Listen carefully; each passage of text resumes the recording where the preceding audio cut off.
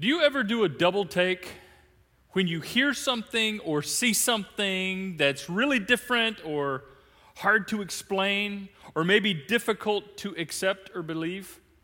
I mean, like this. Let me give you an example. Did you know that it is harder to get a job at Walmart than it is to be accepted at Harvard University? Yeah, look at this. The acceptance rate at Harvard is 4.5%. However, the acceptance rate at Walmart, only 2.6% of the people who apply actually get jobs. So there you have it. And I got this off the internet, so we know it's true. It is harder to get a job at Walmart than it is to get into Harvard. Now, there's perfectly good reasons for those stats, but it is something that makes you go, what? Say what? I'm not quite sure about that. That's what this series is about. Not those stats, but that kind of thing. We're doing a series called Say What? Because we're talking about the mind-blowing things Jesus said. When he said them, when he explained them, it made people do a double take. Because, see, Jesus challenged the conventional thinking and the conventional living of his day. And he did so in such a way that affected people not just then in that culture, but even today in our culture. He raised the bar on how life should be lived, then and now. You see, back then in the first century, Jesus' primary audience, the Jewish people, the Jewish culture, specifically, for our context, the religious culture in the Jewish context, they felt like they had it all together.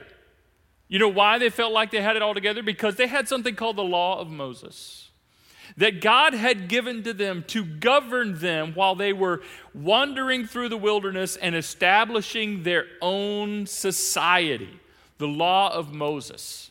Never mind the fact that none of them could keep the law of Moses. None of them could fully live it out. 613 laws in the law of Moses. 613, do this, don't do this here, don't do this there, that kind of thing. No wonder they couldn't live up to it. Actually, that was the point. The point is that God wanted them to see that they ultimately needed a Savior.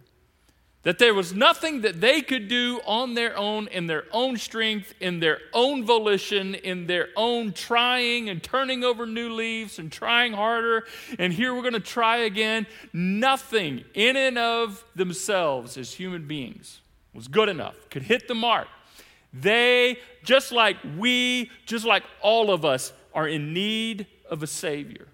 And so when Jesus, the Savior of the world, came to earth, his message challenged their thinking and changed the way that they thought about what it meant to live a life that is honoring to God. And Jesus brought a whole new way of thinking and a whole new way of living. Matthew records that Jesus said in regards to the law of Moses that he came to accomplish the purpose of the law. In other words, he came to fulfill it. What no human being could do, keep the entire 613 laws, do's and don'ts and all that in the law of Moses, Jesus did perfectly, precisely, flawlessly, because he was God in flesh and bone. He was the God-man. Jesus was perfect. He came to do what we could not do, and that is live a perfect life. John writes like this. For the law, talking about the law of Moses, again, was given through Moses. But grace and truth came through Jesus Christ. Jesus' mission was to do what the law of Moses could not do. Bring grace and truth in such a way that connects us to God. Not because we kept the law, because none of us could get it all right, but because Jesus did for us what none of us could accomplish on our own. Now, I know that's a lot, and I know I just jumped into the deep end of the pool, but I did that on purpose because I want to refer you back to something. We talked about all of this in great detail. In fact, we did an entire series on what I just shared with you in the last 2 to 3 minutes. Back in 2019, in March of April of 2019, we did a series called Trilogy, where we talked basically about the whole story. Everything that I just kind of summarized, we detailed it out. So I want to encourage you, if you don't remember that series, or if you weren't here at the summit during that series, to go back and watch it for the first time, or maybe go back and watch it again. I think it was a great series for us to learn together what all of that was about.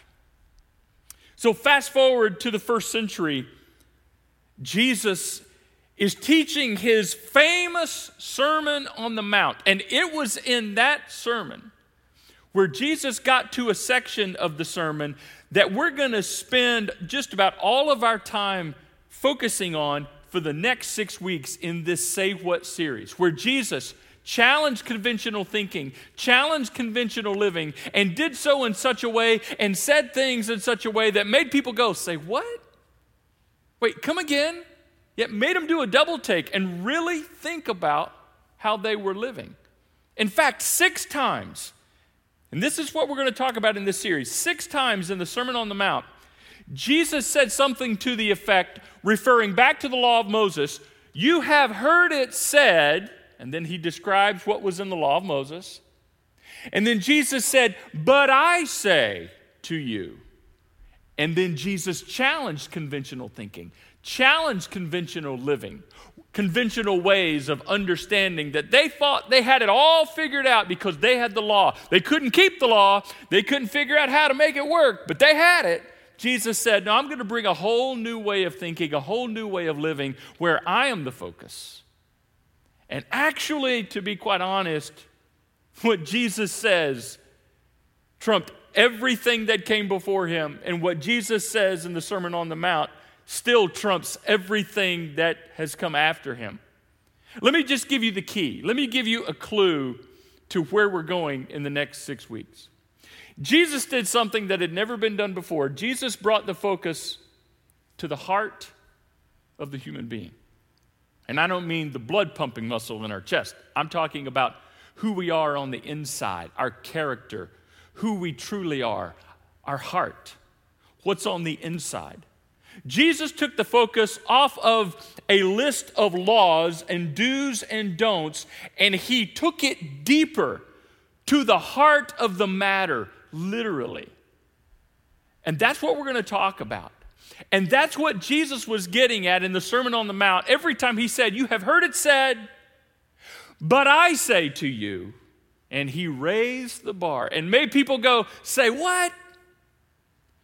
And Jesus began where we will begin today, talking about our anger and how we respond when we get angry. Now let's be honest. Not all anger is bad. There is actually a category of anger, and the scriptures talk about this, and people talk about it, and you probably have talked about it, especially if you're a Christian. Maybe you've even heard it talked about in church circles. There's a category of anger that we call righteous anger. Yeah, sometimes it's a good thing to get hot under the collar. It's a good thing to get angry in response to injustice, evil. When we see someone mistreating someone else, yeah, that's called a righteous anger, an anger for a righteous reason and for a righteous good end. We feel that kind of anger when we see things like slavery, domestic abuse, child abuse, sex trafficking, racism. When we interact with things like adultery and violence, some things are worth getting upset about. But even then, even with righteous anger, you still have to be very careful with how you respond in that anger, because we can be very unrighteous in our response to something that was intended to be righteous.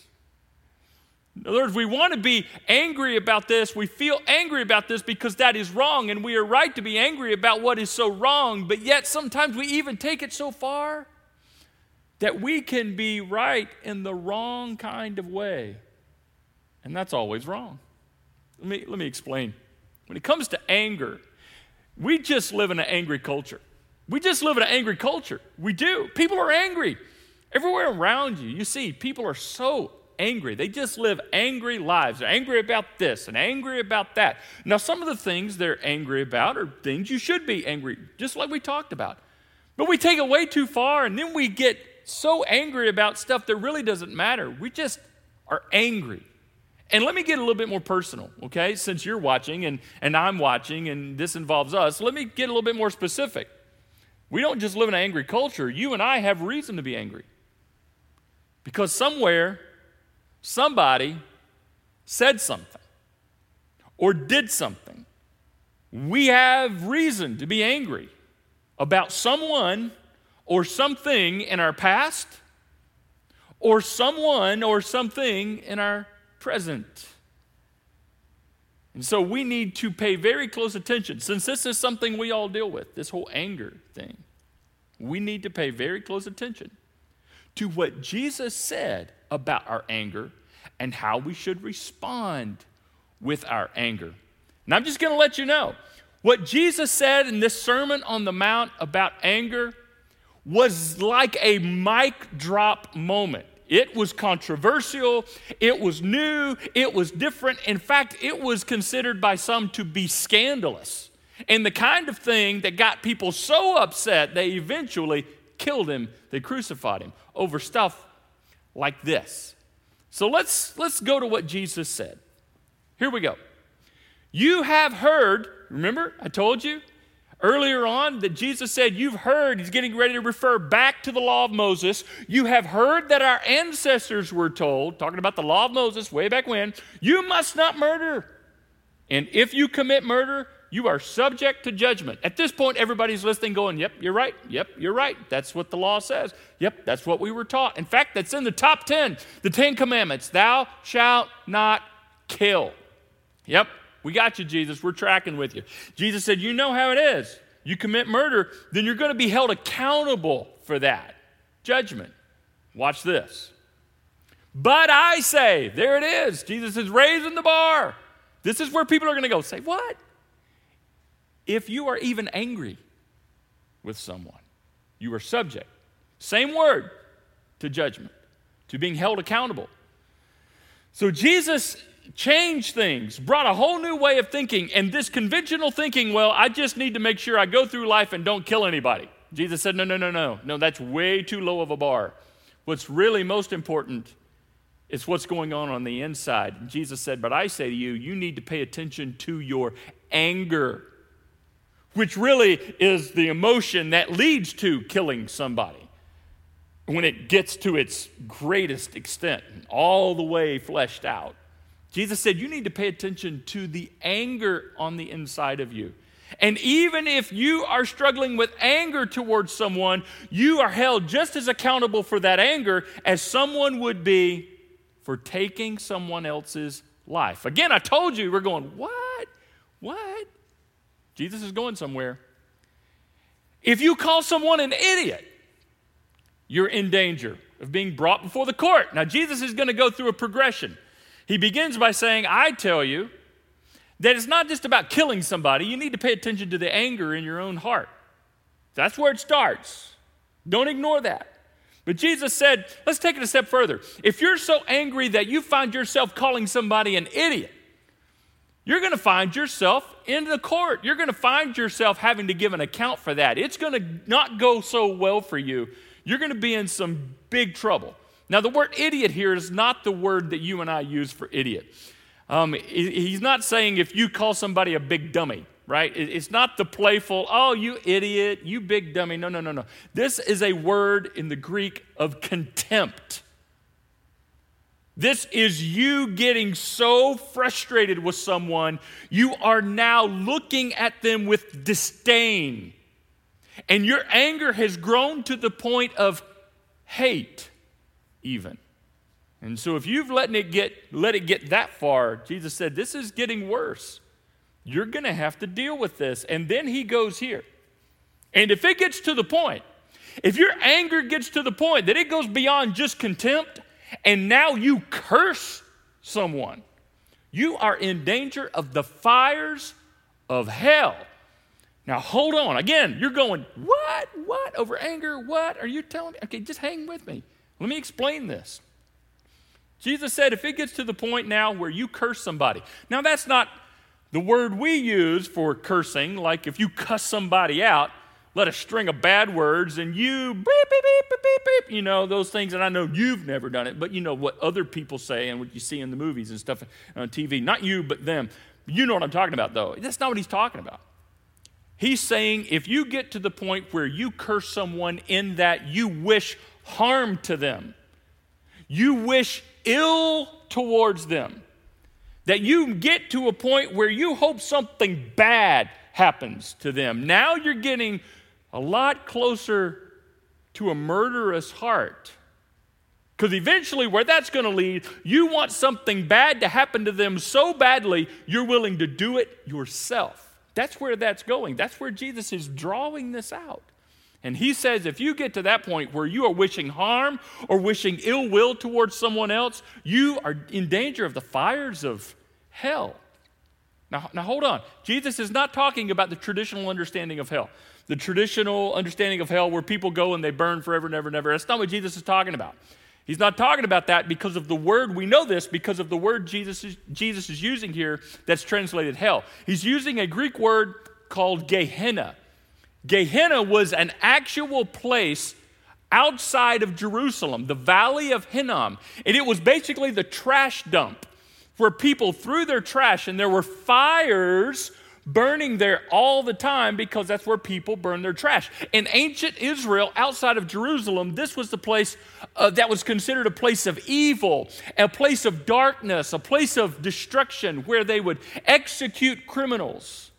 And a lot of sketchy stuff happened in the Valley of Hinnom, in Gehenna. It is referred to as a place of destruction.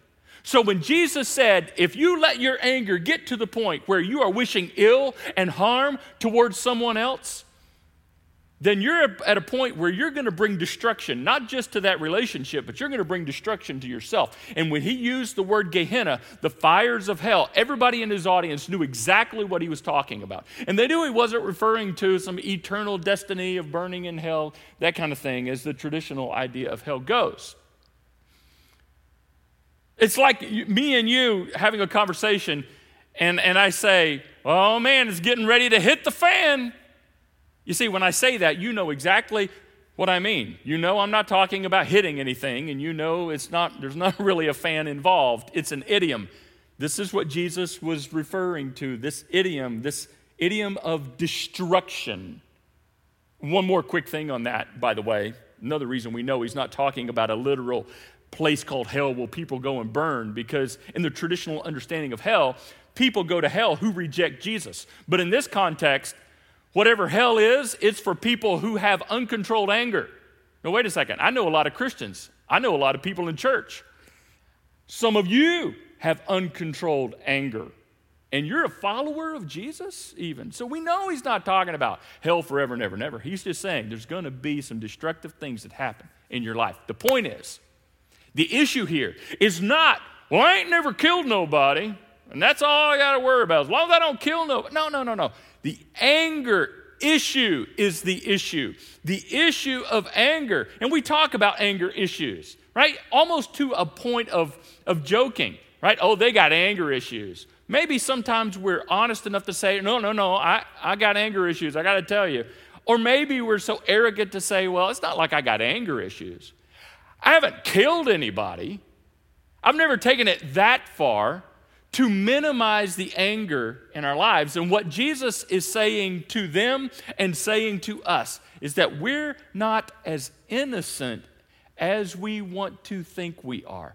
Just because we've never killed anybody, we still have to deal with the root cause, and that is anger.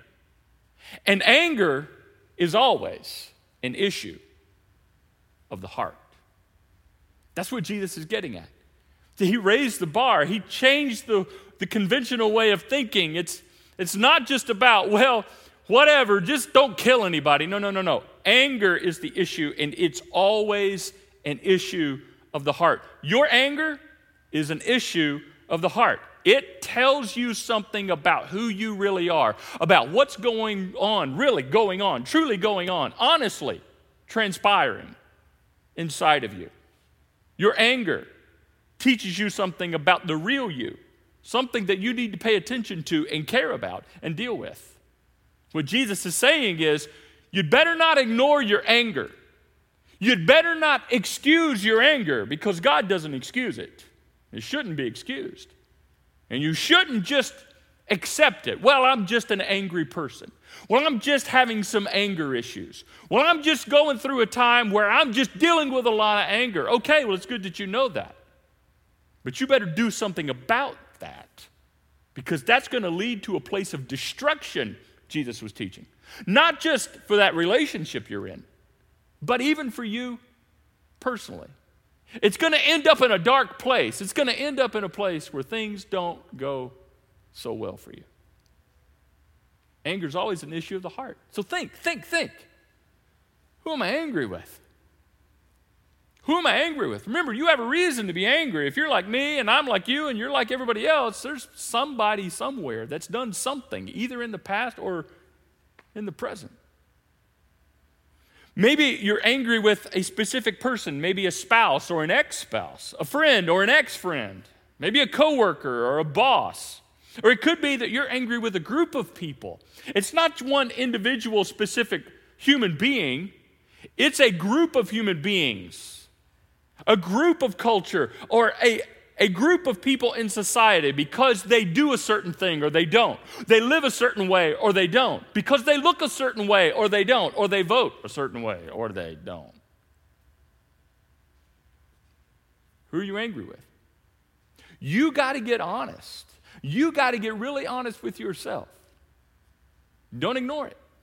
Don't excuse it. Don't just accept it, because it'll lead to a very destructive place. Here's another thing to consider. What do you think and feel? When you see them, you know the person that you're angry with, them, and everybody's got a them. What do you think and what do you feel when you see them or hear their name? When you see them or hear someone talk about them, do you find yourself, getting even angrier? Now you just reminded me of what they did, of what they said, of what they never did, what they should have done. And now you're feeling a little hot under the collar and you're just wishing harm to them. Well, I just wish somebody would. And we even say it, right? When someone brings up their name, don't even go there. Don't even. I don't even hear their name. Girl or your dude, whatever you do. Thirdly, what happens when good or bad things happen to them? Just processing your anger, helping you see that you and I are not as innocent as we want to think we are. What happens? When something good happens to them, you find yourself getting even more angry because they don't deserve it and they shouldn't, and that should have been me, and I'm so frustrated, and I'm more angry now than I was before. I can't believe that they were blessed. Or maybe when something bad happens to them, you find yourself getting secretly glad. Serves them right. Well, it's about time. You make your bed, you need to lie in it. Oh. These are the kinds of things that we need to think about, that we need to wrestle with. These are the kinds of things that Jesus wanted us to pay attention to, because these are the issues of the heart. And Jesus always cares most about what's going on the inside of you, because what happens in here determines what you do and what I do and how we live out here. So what do you do with your anger when you realize who you're angry with and what it makes you think and feel, and when something good happens to them and bad happens to them? So you're getting to the point where you're like, yes, I have anger issues. We all do to some degree. So how do you deal with your anger? How do you respond? Do you avoid the issue? Do you avoid dealing with it? Or do you go on the attack? Perhaps you just gossip about it. You want to tell everybody else about what they did and what they said. Or maybe you go right to social media and you start tweeting about it. You know, those passive-aggressive tweets that everybody kind of knows what you're talking about, even though you're not actually talking about it. Or maybe you go to the church's Facebook page and you spiritualize it, but you're throwing zingers. Oh, I'm sorry. Was that too close to home? You see, Christians, we have a sneaky way of doing this. In the name of taking a stand against things that make us angry, even righteous anger, a lot of times Christians, followers of Jesus, do and say some very un-Christ-like kinds of things because our anger is uncontrolled and it's leading to a destructive place. So Jesus says what we need to do. I don't know how you respond, but Jesus lets us know how we should respond, especially because we are his followers. So we pick up the reading where Jesus in the sermon says, so, after he said all he said about anger is the issue here, not about just killing people and not killing anybody. Anger's the issue. So, if you are presenting a sacrifice at the altar in the temple, in other words, if you're at church worshiping God, and you suddenly remember that someone has something against you. In other words, there's an issue between you and they're angry at you and you're angry at them because the context of this is anger. Look what Jesus said do. Leave your sacrifice there at the altar. Leave church if you need to and go and be reconciled. Go and deal with it with that person. Then come back and offer your sacrifice to God. What? Are you kidding me? Jesus is saying, you come to church and I want to worship and I love Jesus and I serve and I give and I volunteer and I love the summit and I love God and I'm a good man, I'm a good woman, and all that kind of stuff. And it dawns on you, wait a second, I do have anger issues. He said you need to deal with that. And you need to deal with it now. You need to begin dealing with it immediately. In fact, drop your sacrifice. If you need to leave church, get in the car, go deal with it, send a text, send an email, make a phone call and say, hey, can we talk about this? Go and be reconciled, Jesus said. In other words, deal with it. Again, that was one of those drop the mic moments because nobody saw that coming. And they were scratching their heads, but I'm telling you, this was the way Jesus taught. He challenged conventional ways of thinking and living. And so when it comes to your anger and my anger, we must deal with it. In fact, let me just give you 3 words to consider. And one of them Jesus gave to us, but they all start with an R. Jesus said reconcile, deal with it, go talk about it, go work it out. Reconcile. As much as you possibly can, find an opportunity to have a conversation and work it out if at all possible. Reconcile whatever it was that brought you to this place of anger. And then, here's another R, release it. Now, he didn't actually use that word here, but he teaches us all the time throughout the New Testament about forgiveness, and that's what releasing it is. Forgiving them for what they did or didn't do. Asking them to forgive you for what you did or didn't do, that you should have done, should have said, all of the shoulda, woulda, couldas. Release that and offer each other forgiveness. And then restore. Jesus talks a lot in the scriptures, in the New Testament, about restoring relationships, which is the end result of forgiveness. Getting to a point to where you can now be kind to each other, where you can serve each other, where you can pray for and even pray with each other, where you can love first, just like Jesus loves us. Following Jesus' example. Hey, we're about done, but I want to point something out. Do you know that Jesus had the most reason to be angry than anyone who's ever lived? He had the biggest reason, the most evidence. You know why? Because he knows everything. He knows all the dirt on everybody in the world. He knows what's really going on in the world, what's really going on. He misses nothing. He knows all the behind-the-scenes background stuff about the world, about people in the world, about you, about me, about us. He knows everything. He has all the dirt. And how did he respond? You see, he had every reason. The greatest reason to be angry, and I'll take it a step further. And he had the greatest way to display his anger if he chose to. Because he could have destroyed us all and sent us all to hell, right? He could have burned us all. But what did Jesus decide to do? Knowing everything about you and everything about me and everything about the world, having the greatest opportunity for anger, what did Jesus do in response? You know what he did. We talk about it often. Jesus died. He put himself, he allowed human beings, his creation. So literally, he put himself on a cross. And he died for angry people. And he died for the effects of all of their anger. And my anger and your anger. And he died to deal with all of the things that could give God reasons to be angry with us. A self-giving, self-sacrificing display of love. That was his response to the things that you could say, man, that would make God so mad.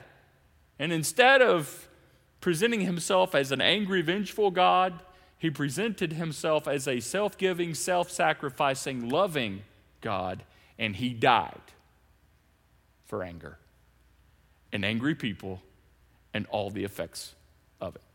In fact, that's just who God is.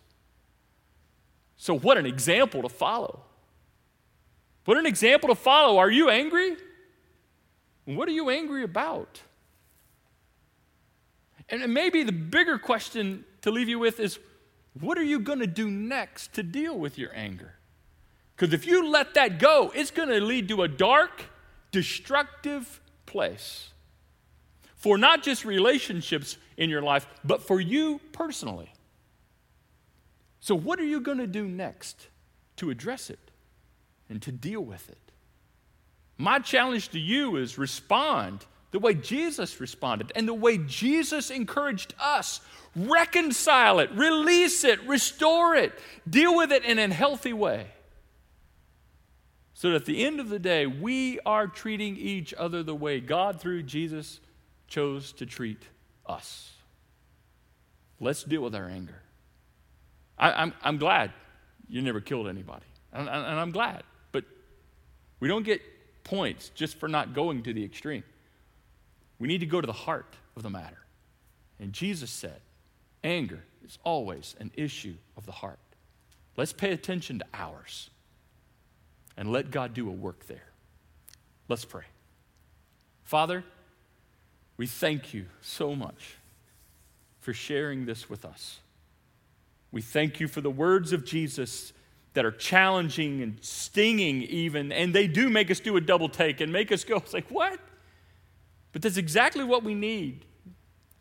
Forgive us for giving ourselves an out because we've never killed anyone, and may we pay attention to the anger that's within us and why and to whom and for what reason and what's behind it, and get help if we need to get help so that we can deal with it, reconcile, release, restore, and treat each other the way you, through Jesus, have treated us.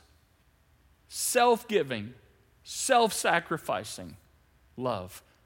Help us to pay attention to the anger within us before it becomes destructive. Help us to follow you in this way. And I ask this not just for myself, but for all my brothers and sisters.